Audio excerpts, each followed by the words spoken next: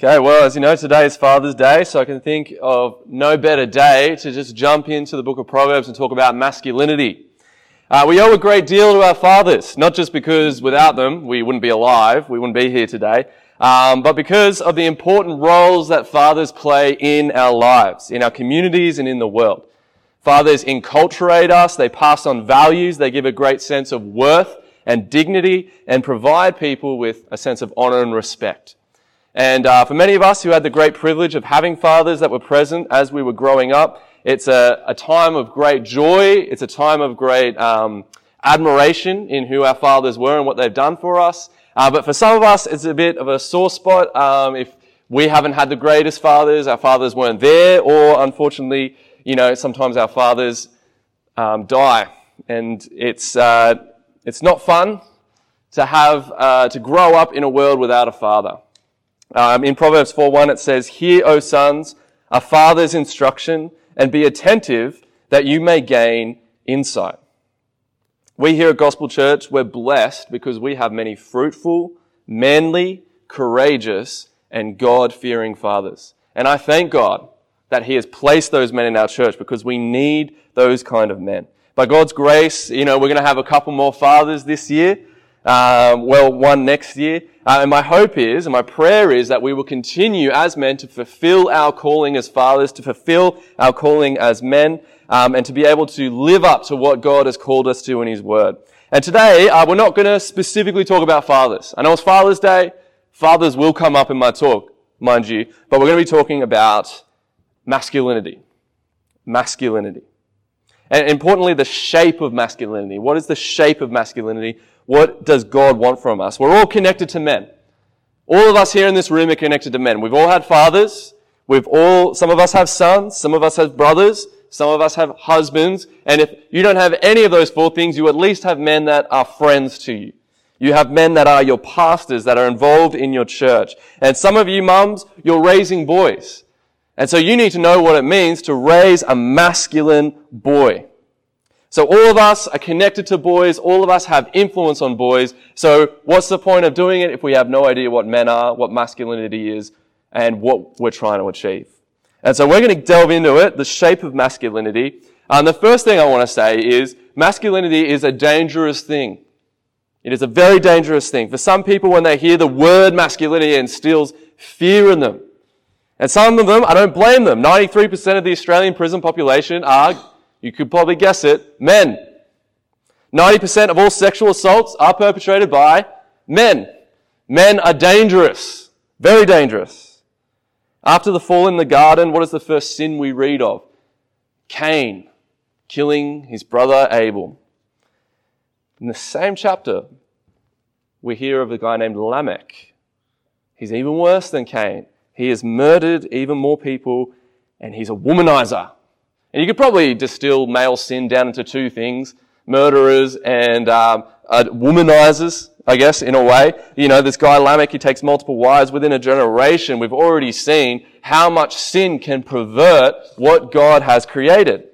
Masculinity, which was originally created by God to be a good thing, a constructive thing, in order to build societies, has turned into a force of destructive, reckless abandon. And so we're not looking at that kind of masculinity today. Grab that masculinity, throw it in the bin. I don't want to hear about that kind. We're going to hear about the kind that God has designed, the good kind, the kind that we like. When Jesus gets hold of a man, He transforms him. He transforms him. In the church, sometimes we associate that transformation with making sort of effeminate men. When Jesus takes hold of a man, turns him into a bit of a girl, turns him a bit feminine. He's more in touch with his emotion. But no, that's not the case. Christian men are not just nice guys. They're not white knights. They're not wimps. They're not pacifists. They're not cowards or boys who know how to shave. Christian men are dangerous men. Why? Because they are cast in the image of Jesus. And Jesus was the most dangerous man who ever lived. The book of Proverbs has a lot to say about masculinity. Has a lot to say. It's primarily a book written by men, for men. Not entirely, but primarily. And even more important, it's written from a father to a son. one of the most important relationships in the world is a father and his children. So today we're going to hear from our one true Father in heaven, from his word, and he has some choice words for his sons in this room, and by extension, to some extent, his daughters. So here's what a Proverbs man looks like. Here is what a biblical man looks like. I've got 5 points for you. First one, lords. Second, husbandmen. Third, saviors. Fourth, sages. And fifth, glory bearers. Now, if you didn't understand some of those words, don't worry, neither did I when I first heard them. And I didn't come up with this list. I heard this from guys like Douglas Wilson, Bill Mauser, and Brian Sorvey. So we're just going to dive into it. I'm going to show you what I mean. So the first one, masculinity is lordly. Masculinity is lordly. Listen to some of these examples from Proverbs. We're just going to chuck them up on the screen. Proverbs 12:24. The hand of the diligent will rule. Proverbs 17:2. A servant who deals wisely will rule over a son who acts shamefully, and will share the inheritance as one of the brothers. Proverbs 16:32. Whoever is slow to anger is better than the mighty, and he who rules his spirit than he who takes a city. Proverbs 8:15-16. By me kings reign and rulers decree what is just. By me princes rule and nobles all who govern justly. Proverbs 29:2. When the righteous increase, the people rejoice, but when the wicked rule, the people groan. When men rule well, it leads to rejoicing. The people rejoice when men rule well, when there's flourishing, but wicked rule leads to misery. It says, the people groan. They're groaning in pain because it is a terrifying and terrible thing to be ruled by wicked men. And the book of Proverbs has this expectation for sons that if you walk wisely, you're going to end up ruling. You're going to end up in positions of authority. Whether you're a servant or you're a prince, walking in wisdom will lead to leadership. God has put within man a desire to rule. He's put within us a desire to rule. In the Garden of Eden, Adam and Eve were given the right to rule the garden and extend the borders of the garden to the ends of the earth. It's a common theme that you see almost throughout the whole Bible. Genesis 1:28 says, God blessed them, and God said to them, be fruitful and multiply and fill the earth and subdue it, and have dominion over the fish of the sea and over the birds of the heavens and over every living thing that moves on the earth. Men, we were made to have dominion. Adam was given a special role. That special role was to take dominion over the world, to fill it, and to subdue it. And this is built into men. We have these strong desires to want to conquer. We want to go out and conquer whole worlds. We want to conquer planets. We want to climb impossible mountains. We want to cross the harshest sea. We want to reach the South Pole and the North Pole. We want to survive in the harshest environments. We want to conquer the heart of a woman that we love. We're made to go out and take dominion. It's part of what it means to be a man, is to want to go out, to conquer, to take dominion. We have these strong desires. Why? Because God put them there. God placed those desires with us. He made us to be like that. It doesn't matter what the terrain is. It doesn't matter who the people are. You put a boy in a backyard and he will try to subdue that backyard. Doug Wilson calls this the fort building impulse. When you give a boy a backyard, he'll build a fort. You give him an upper atmosphere and he'll build a space station.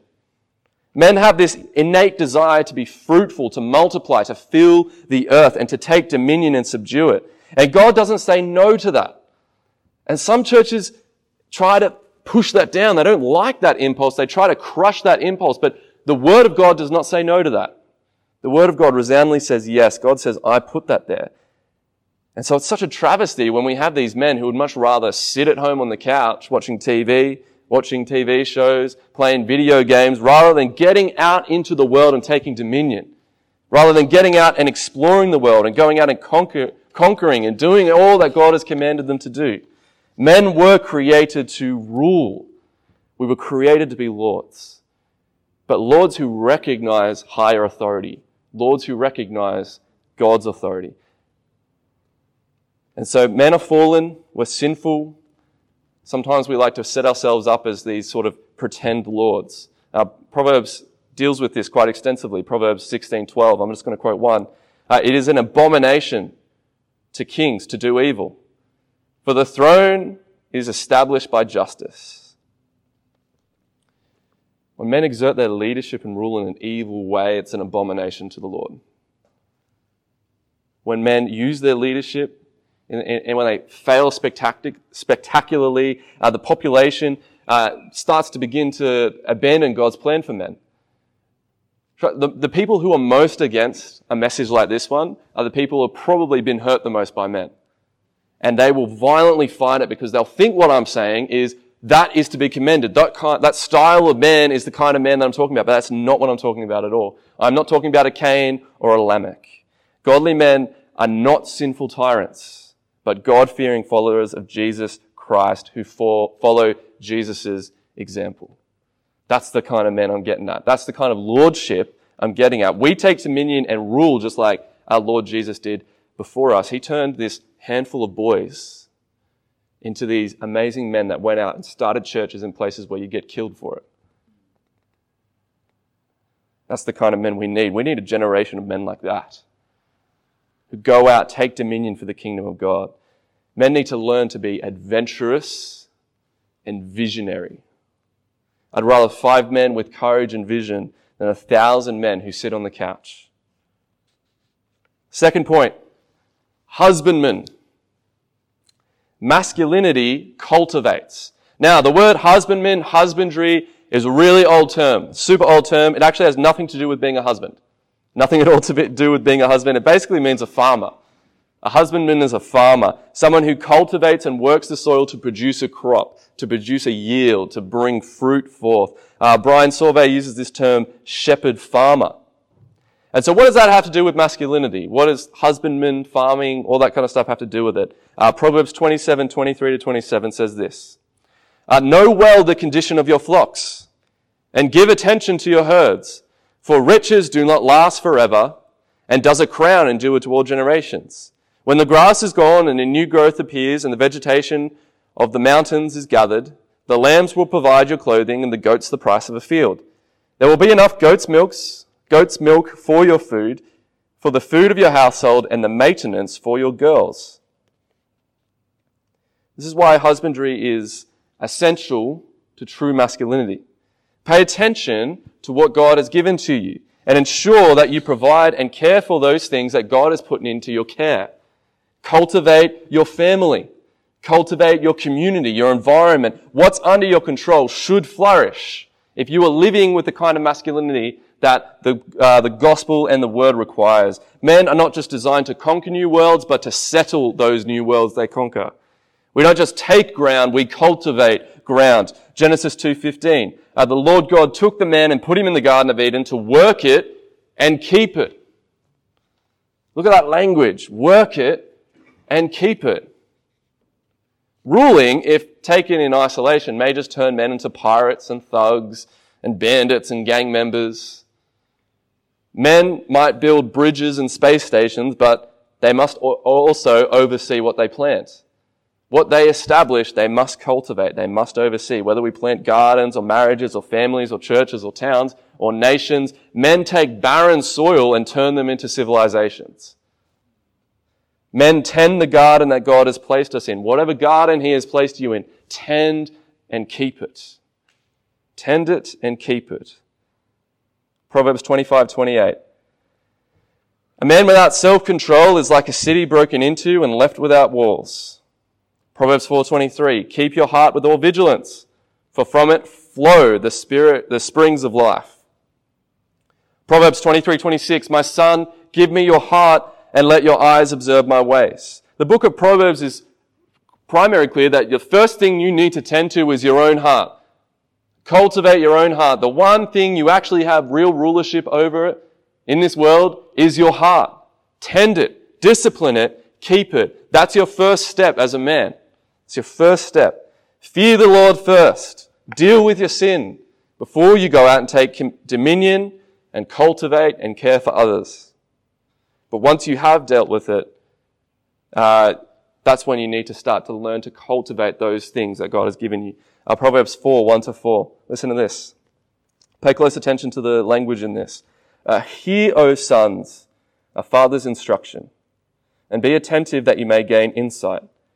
For I give you good precepts. Do not forsake my teaching.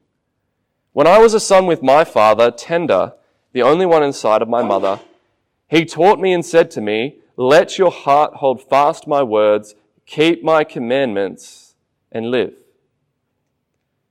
Do you hear the way that the father interacts with his son here? The father interacts with his wife here, tender to his son. He's only got one wife. He's only got one woman that he chases. He's not chasing women on the streets. He's not chasing women on a computer screen. And he's taught his son the ways of the Lord. That's a father who cultivates. That's a father who keeps his garden. It's a father who loves and chastens and goes after the hearts of those that are placed under his rule. Proverbs 23:24. The father of the righteous will greatly rejoice. He who fathers a wise son will be glad in him. There is great joy in cultivating. To being the father of a wise son, of a wise family. Greatly rejoice in your family. Cultivating your family, your children, your friends, and seeing the wisdom that you have imparted will bring gladness to you. God doesn't ask you to cultivate because he wants to dampen your party and take away your autonomy, but he gives you responsibility as an act of grace to you, to increase your joy, to make you glad. I'm just going to go rapid fire through a bunch of Proverbs, so just pay attention to the words as I'm reading them. Proverbs 12:11. Whoever works the land will have plenty of bread. Proverbs 12:27. Whoever is slothful will not roast his game, but the diligent man will get precious wealth. Proverbs 11:28. Whoever trusts in his riches will fail, but the righteous will flourish like a green leaf. Proverbs 3:5. Trust in the Lord with all your heart and lean not on your own understanding. Proverbs 27:17. Iron sharpens iron, and one man sharpens another. Proverbs 13:24. Whoever spares the rod hates his son, but whoever loves him is diligent to discipline him. Work hard, men. Work hard. Tend your fields. Sharpen each other. Grow in wealth, but don't trust in those riches. Discipline your children. Why? Because you love your children. Proverbs 13:4. The soul of the sluggard craves and gets nothing, while the soul of the diligent is richly supplied. There is no joy in being lazy. You might think there is, because you don't have to do anything. It's fun. It's great. You can just sit on the couch, watch whatever you watch, do whatever you do. But the soul of the diligent is richly supplied. The man who tends his garden, who cultivates his garden, will bring forth a fruitful and joyful life. So number 2, husbandmen. Keep that one in your mind. 3, saviors. Third point of masculinity that we see from the scriptures. Saviors. Masculinity delivers. Men are made to protect, to rescue, to redeem, to restore. Men are made for violence, to cut off the heads of giants, to march out to battle to defend one's homeland, to give our lives to our family so our families can go free. Men are made to pick up weapons and use them to defend against evil. Proverbs 24:10-11. If you faint in the day of adversity, your strength is small. Rescue those who are being taken away to death. Hold back those who are stumbling to the slaughter. Adam in the garden fainted when a dragon came into his kingdom, into his domain. His cowardice plunged the entire human race into sin. The world is fallen because Adam was a coward. He did not save his bride. Godly, courageous men stand firm and fight when their families, their churches, their communities, their nations are threatened. Godly men rescue people from death. N.D. Wilson says this. He says, God gave Adam a dragon to fight before sin ever entered the garden. Adam had a dragon to fight before he had ever sinned. This impulse, this desire to save and deliver, it comes from God. If you read literature written by men, you read books written by men, the storyline's almost always the same, isn't it?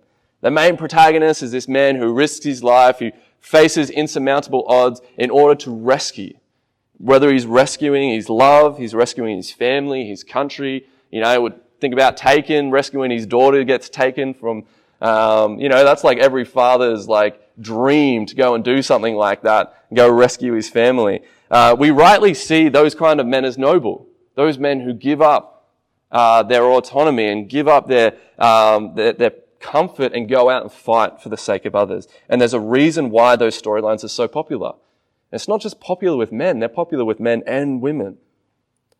After Adam and Eve sinned, God confronted the serpent in Genesis 3:15. You guys remember what he said. He said, I will put enmity between you and the woman, and between your offspring and her offspring. He shall bruise your head, and you shall bruise his heel. And so we've got this offspring, language, right? We know that Jesus Christ is the offspring of the woman who crushes the serpent's head. Men who follow Jesus Christ are following the dragon slayer. We know that Satan in the book of Revelation is referred to as a great dragon. And Jesus, this dragon slayer, if we claim to be men who follow Jesus, then we have to, and we're following his examples, then we have to be dragon slayers. We have to slay those dragons. That's why boys should grow up with wooden swords and plastic guns. Because one day they may need to take up real swords and real guns and to save and protect those they love and protect their dominion from dragons. And we know that this world is full of dragons. And we need men who can slay them. And if our churches are full of cowardly, effeminate men who think it's wrong to take up the sword and protect your family from dragons, well, we're just back in the garden with Adam. Adam had dominion over the garden and he let that dragon in. He didn't cultivate the garden. He didn't save his wife. And Adam failed to save his bride in that moment when the dragon came. But where Adam has failed, Christ succeeded. When the dragon came and threatened Christ's bride, what did he do? He defeated the dragon. And so how do we fight? How do we beat these dragons? The same way Christ did. By giving up our lives. Ephesians 5:25. Husbands, love your wives as Christ loved the church and gave himself up for her. Men, fight well. Give your lives. Fight for your marriages. Fight for your families. Fight for your communities. Fight for your church. The church is already full of lazy, passive, effeminate men. I don't want to add you to that list. We've already got enough of those kind of men. We need men who are going to take up the sword of the Spirit and go out and slay those dragons. That's the kind of men we need. Men must learn to be strong, to be sacrificial, courageous, and good. Point 4. Sages. Another old term, but I couldn't think of a better word for it. I almost said wise guy, but that has completely different connotations. It just means a wise man, a philosopher, a scholar. Men are made to be learned and wise. The sage is a man who is great in wisdom. You can think of that real patriarchal figure, the great-grandfather that has this abundant, flourishing family, and they all come to him and ask him for advice because he's wise and he has good things to say and he loves and he cares for people. That's the kind of guy we're talking about. Wisdom throughout the book of Proverbs is personified as a great lady. Proverbs 1:20 says, wisdom cries aloud in the streets. In the markets, she raises her voice. Just read Proverbs 1-9. Proverbs is this lady that calls out and says, boys, listen to me. Pay attention. Follow my paths. When a man grows up into wisdom, he becomes what we call a sage. Now, we wouldn't use that word now, but you understand what I mean. Men must relearn the masculinity of study. They must relearn the masculinity of learning, of books, of intellectual discussion. These things are essential. They're essential. The last thing most boys, most men want to do is study. Let's be real about it. We don't really want to study. It's not something you think, yeah, I want to do that. I want to do it, but I'm a bit weird. I've always been weird my whole life. Growing up, reading things and knowing all these random facts. But we need to learn how to study again. We need to learn how to learn again. Men would much rather play, boys in school, they'd much rather play outside and, do the whole saving thing, run out with wooden swords, then sit down and read a book. But things like literature, philosophy, poetry, theology need to be at the center of every godly masculine man. We need these things. Simple-minded, foolish men can't rule well. They just can't. Men who don't know anything, men who haven't learned anything, men who haven't grown in wisdom cannot rule well. They cannot cultivate well. They don't know what to do. They don't know how to combat things that are in this world. Fists might protect your community from thugs, but they're not going to protect them from sly serpents. People who come in with arguments, people who come in with false teachings and lead people astray. The kind of men we need then are learned men who know the truth, who know the word. We need sages. We need wise men, learned men, educated men, who can combat the prevailing zeitgeist, who can challenge the thought leaders. If we don't have those kind of men, we're sitting ducks.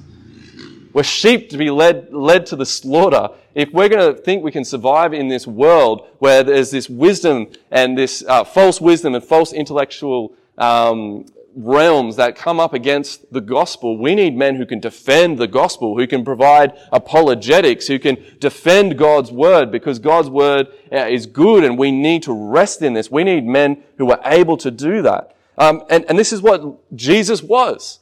He was a sage. He was a wise man. And we know in Luke 2:40, talks about Jesus saying that, the child grew and became strong. It's talking about Jesus growing up, filled with wisdom. He became strong, filled with wisdom, and the favor of God was upon him. Jesus grew in wisdom. Godly men always, to the end of your age, to the end of your years, I should say, need to be growing in wisdom. Because Jesus needed the wisdom to combat the Pharisees, to do battle with the devil in the wilderness. He quoted scripture from memory. That's the kind of men we need in our church, who have internalized the Word of God. And so the Word of God, first importance, we need men who know the Scriptures, sages in the Word of God. But we also need Christian men to have knowledge in maths and science and literature and logic and debate and rhetoric. We need to be skilled and educated. This is why Christians started schools and educated people. This is why Christians have a high view of education, because God has hidden things in this universe and He has required men to go out and discover them. Proverbs 25:2. It is the glory of God to conceal things, but the glory of kings is to search things out. Discovery, experimentation, finding out all the hidden laws, all the amazing things, either out in the universe or even the tiniest little particles. Men go out and find those things and try to pull them apart and understand them. We need sages. It's our duty to discover this, because it's worship. To go and do that is worship. To worship a God of order who created all these things, to go out and find out those things is worship. And men need wisdom desperately. If there's anything we're going to get from the book of Proverbs, this is probably the main point of the book of Proverbs: go get wisdom. It's like the main point, isn't it? This is both for men and women. Seek wisdom, seek knowledge. Study is hard. Most young boys despise it, but it's necessary. Hebrews 12:11 says, "For the moment, all discipline seems painful rather than pleasant, but later it yields the peaceful fruit of righteousness to those who have been trained by it." Discipline is hard. Study is hard. Getting into books is hard, but it yields its fruit later. Once you've done the work. Once you've understood things. And honestly, men who are not interested in learning and discovering things, to me, are just really boring men. Like, what kind of conversations can you have with them? They don't know anything. There's no curiosity. There's no desire to grow. In a fallen world like ours, we need teachable, diligent, studious, and thoughtful men. Number 5, last one, glory bearers. Men are the glory of God. 1 Corinthians 11:7 says this: "Man is the image and glory of God, but woman is the glory of man." Now, immediately you may think that sounds kind of heretical, because, if some of you guys will know Isaiah 42:8, God says, "My glory I give to no other." That's not what it's talking about. God's not giving us His glory. Paul is definitely not saying that. Men do not take from the glory of God, but rather men image God and bring Him glory. We bring God glory in a specific way, and I'll show you what that means a bit later. It's not that men share the glory with God, but that we bring him glory. We bring God glory. Listen to the language of these Proverbs. Proverbs 17:6. Grandchildren are the crown of the aged, but the glory of children is their fathers. Proverbs 12:4. An excellent wife is the crown of her husband. Proverbs 4:8. Prize wisdom highly, and she will exalt you. She will honor you if you embrace her. Proverbs 29:23. One's pride will bring him low, but he who is lowly in spirit will obtain honor. Proverbs 20:29. The glory of young men is their strength, but the splendor of old men is their grey hair. Just an aside, men, don't dye your hair no matter what. Grey hair is your glory. Masculine men, image God. I mean, I've got a few greys apparently. My barber said, "Oh, you got a few greys in here." And part of me was like, "Oh, should I dye it?" I'm not going to dye it. After reading that, I was like, "I'm not going to dye it. I'm going to get greys before my time." Unearned glory at this moment. But men obtain glory, they obtain honor, they obtain praise, but they glorify God in so doing. They do this by reflecting God's character and imaging him, and no one does this better than fathers. Men do this. It's wrapped up in masculinity, but no one does this better than fathers. I'll show you why. Sigmund Freud, famous atheist. You guys remember me saying this before. He's a psychologist in the 20th century, and he thought God was an invention of the human mind. He said that we propel our fathers into the heavens. That's where he thinks God comes from, us propelling our fathers into the heavens. I think he's got it backwards. He's got it the absolute wrong way round. We drag God out of the heavens and place him onto our Father. We treat our fathers as if they are God. It's this weird, strange impulse in all of us, whether you're a man or a woman. And I'll illustrate it. If your father's absent, guess what you're going to think about God? God doesn't care. God is absent. God's not there. If your father is domineering, you're going to think that God is harsh and domineering. If your father's lenient and lets you get away with everything, guess what you're going to think about God? God is lenient. He doesn't care. He's not involved. Man is the image and glory of God. So fathers, take a good consideration to what kind of God you are imaging. Are you imaging the God of the Bible? Are you reflecting the God of the Bible? Or are you reflecting a false God? And many are a little bit offended by this truth, but it's unavoidable. It's unavoidable. They think that, it speaks to men having more worth. That verse, 1 Corinthians 11:7, that's just ludicrous. The Bible couldn't be clearer in saying that women and men are equal in dignity, in worth, in value. But we grow up and we know that men and women are different, don't we? It doesn't take, a genius to work that out. We know they're different. The problem comes when people try to make comparisons. G.K. Chesterton wrote this famous poem. Listen to it because it illustrates it carefully. He says this. It's really clever.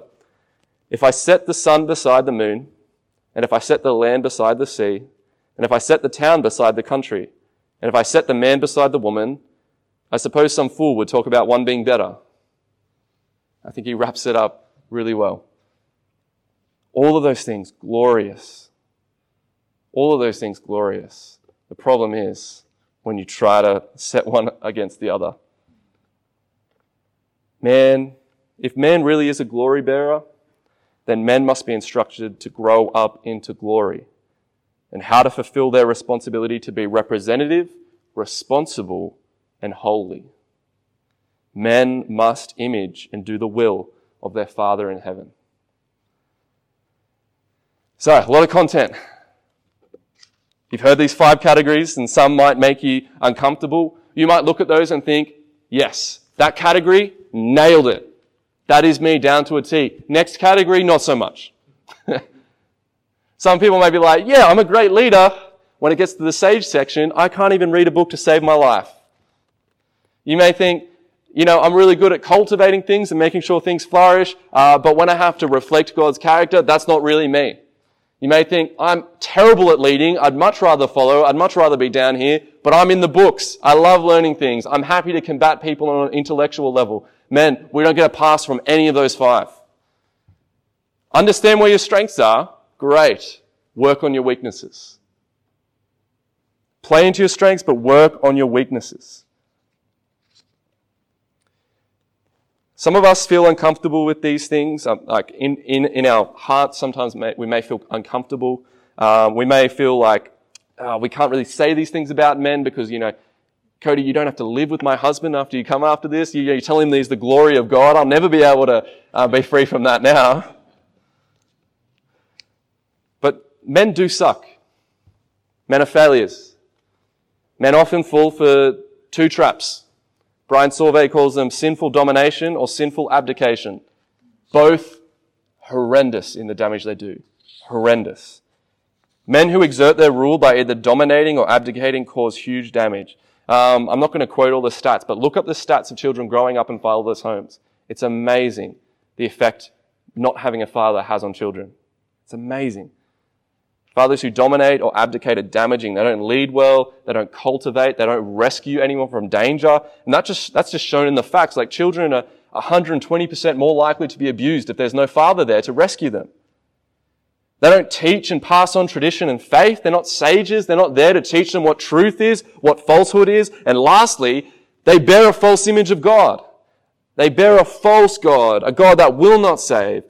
And people are so angry and they hate God because of their fathers.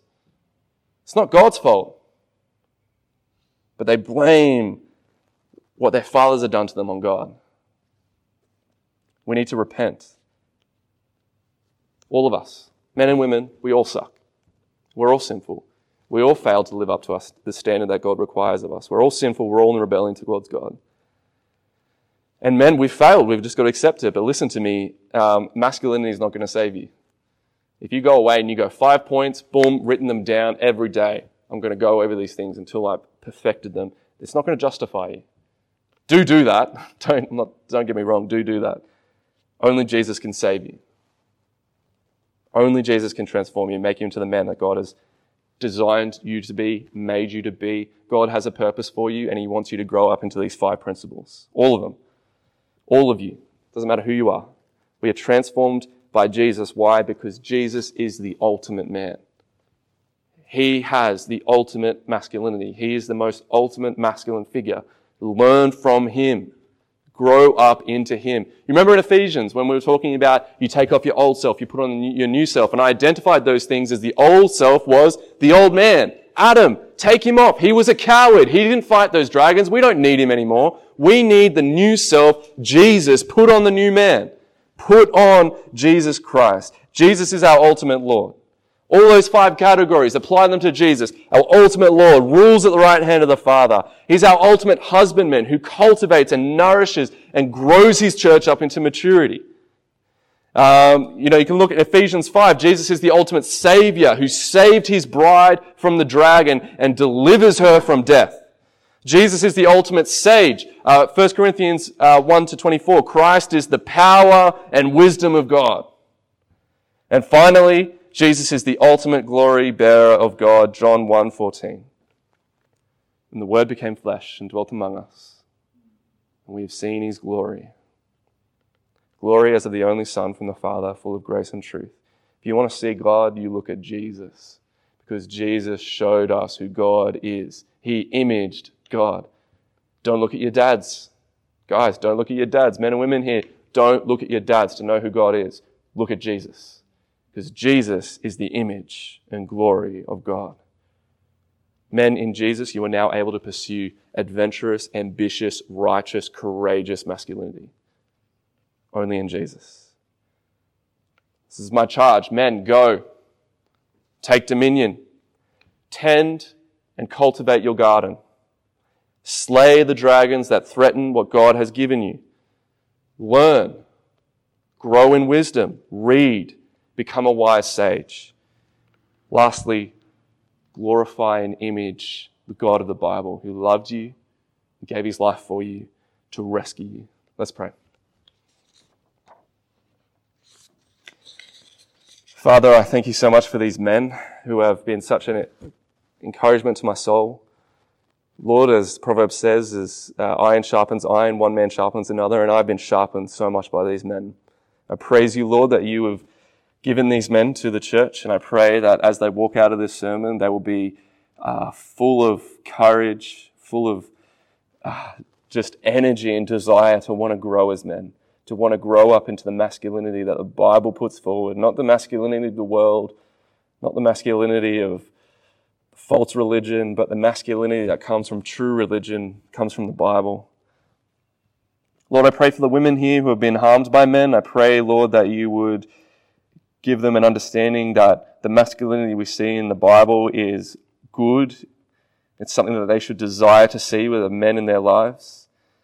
Lord, those who have sons, I pray, Lord, that you would give the mothers and fathers of those sons a clear vision of masculinity and what they can be growing their children into.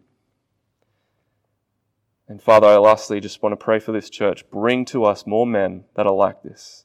More men who can join the fight, who can slay those dragons. And Father, we thank you for Jesus, the ultimate man who saved us. I pray that these men would press more and more into Jesus and take their marching orders from Jesus. We thank you, Lord. We praise you in Jesus' name. Amen.